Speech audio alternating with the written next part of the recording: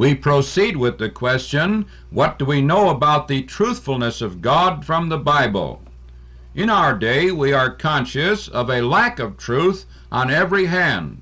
There is among nations the absence of truthful consistency and dependency.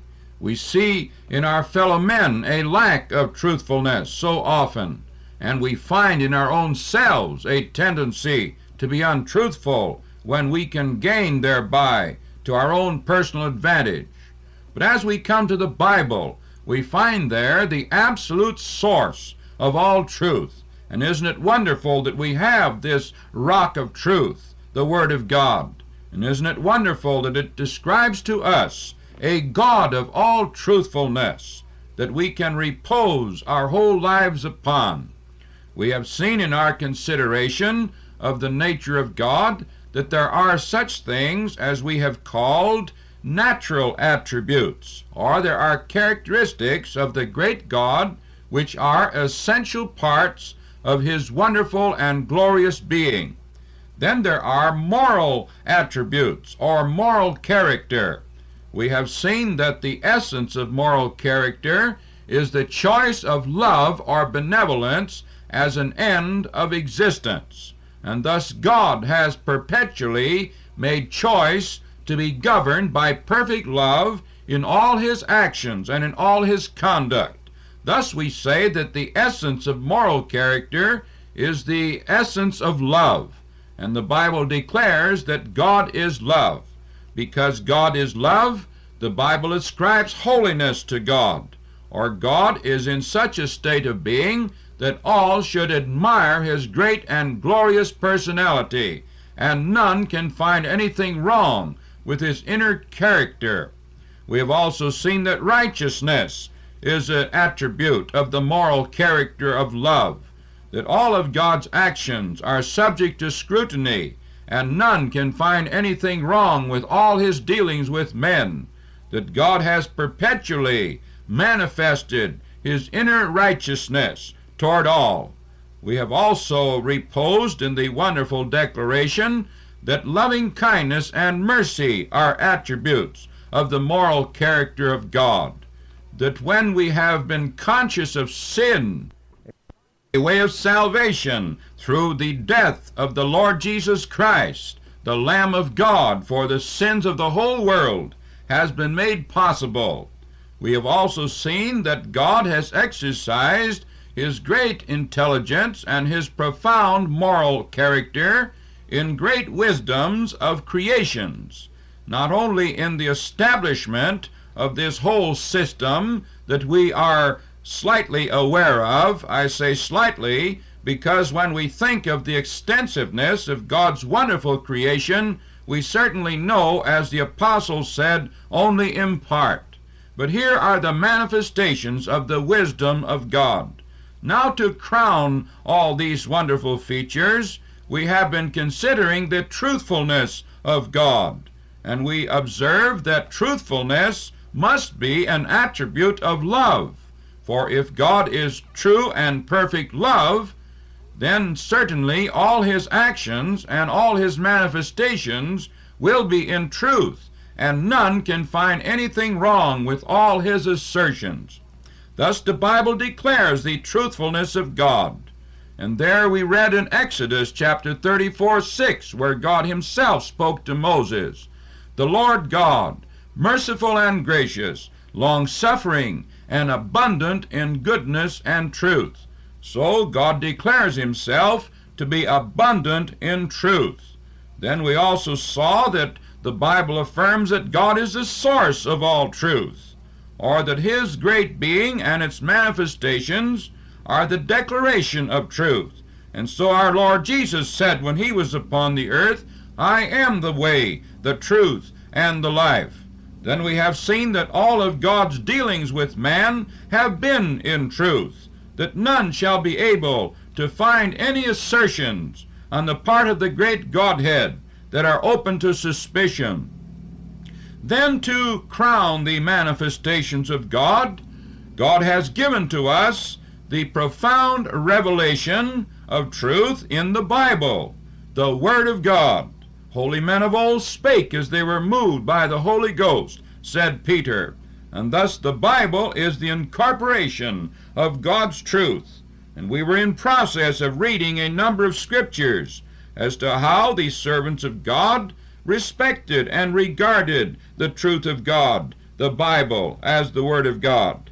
We come to 1 Thessalonians chapter 2 and verse 13, and there we notice that the Apostle Paul was fully persuaded that his message that he delivered on every hand was the Word of God.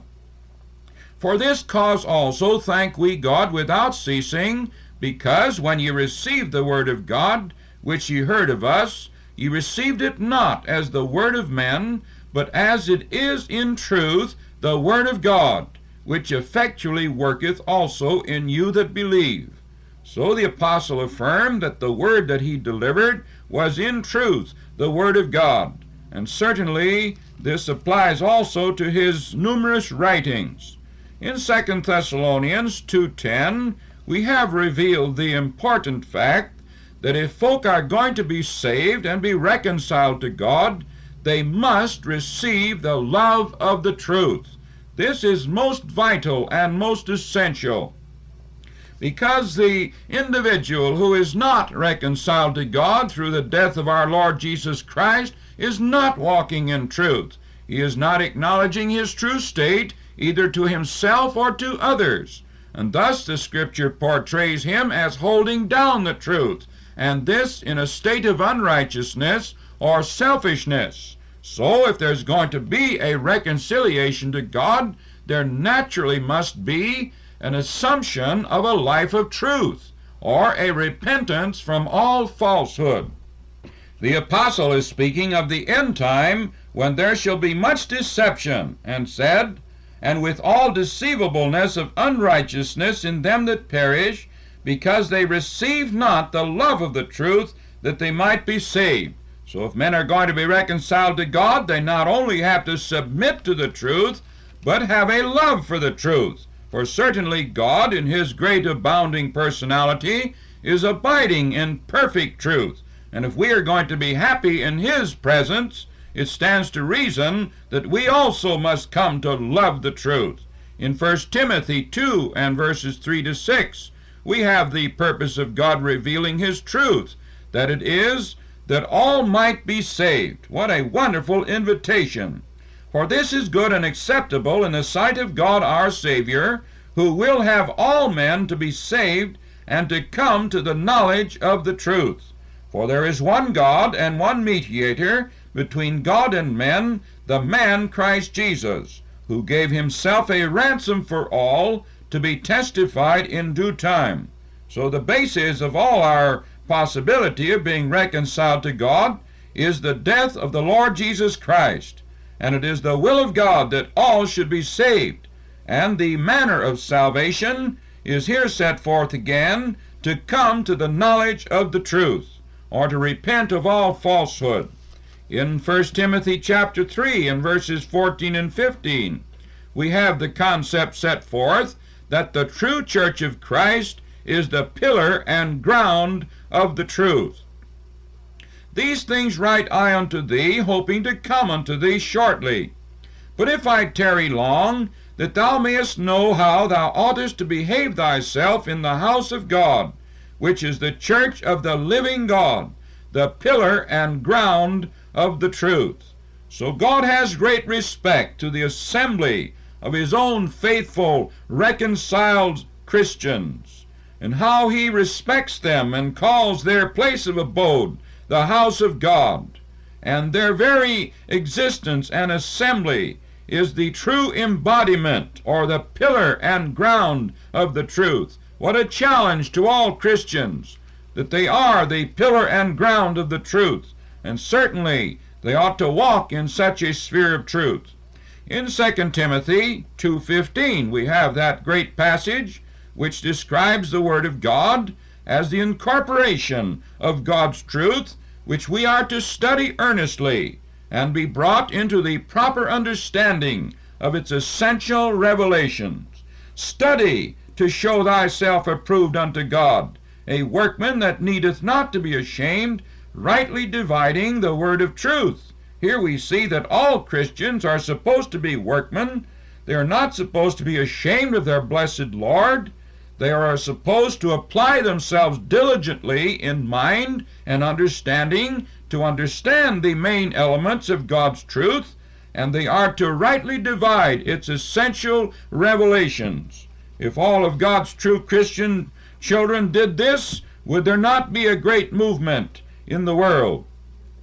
In James chapter 1 and verse 18 we read that the revealed Word of God, which has been incorporated in the Bible, is the instrument of the new spiritual birth that Jesus spoke of. Of his own will begat he us with the word of truth, that we should be a kind of first fruits of his creatures. So the word of truth, the Bible, the incorporation of God's truth, is a vehicle or a instrument in the hands of the Holy Spirit in our inner transformation. Turn to 1 Peter chapter 1 and verses 22 and 23. Here we see that Peter likewise affirmed that the revealed and recorded truth of God was the instrument in the inner transformation of the soul.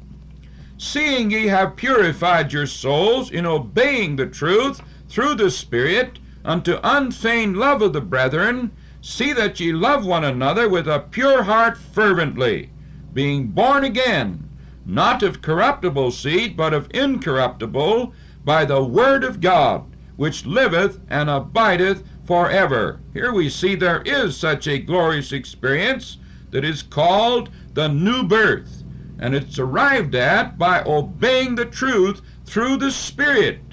And the foundation of all our obedience and revelation and repentance and faith is the Word of God, the incorporation of God's truth. In 1 John chapter 3 and verses 19 to 21, we read that the revealed truth of God is also the means of the new life of the true Christian. And hereby we know that we are of the truth, and shall assure our hearts before him. For if our heart condemn us, God is greater than our heart, and knoweth all things. Beloved, if our heart condemn us not, then have we confidence toward God. So God's true child must walk in the realm of truth if he is to have that inner happy relationship to God.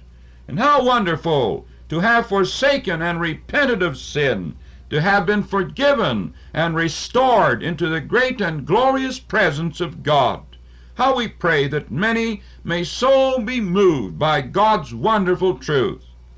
Our Heavenly Father, we praise and thank thy blessed name, that thou hast revealed to us thy great being, and that thou hast given us thy blessed word, and that thou hast invited all to repent of all sin, exercise faith in the death of the Lord Jesus for their very sins, thereby be forgiven and reconciled to thee.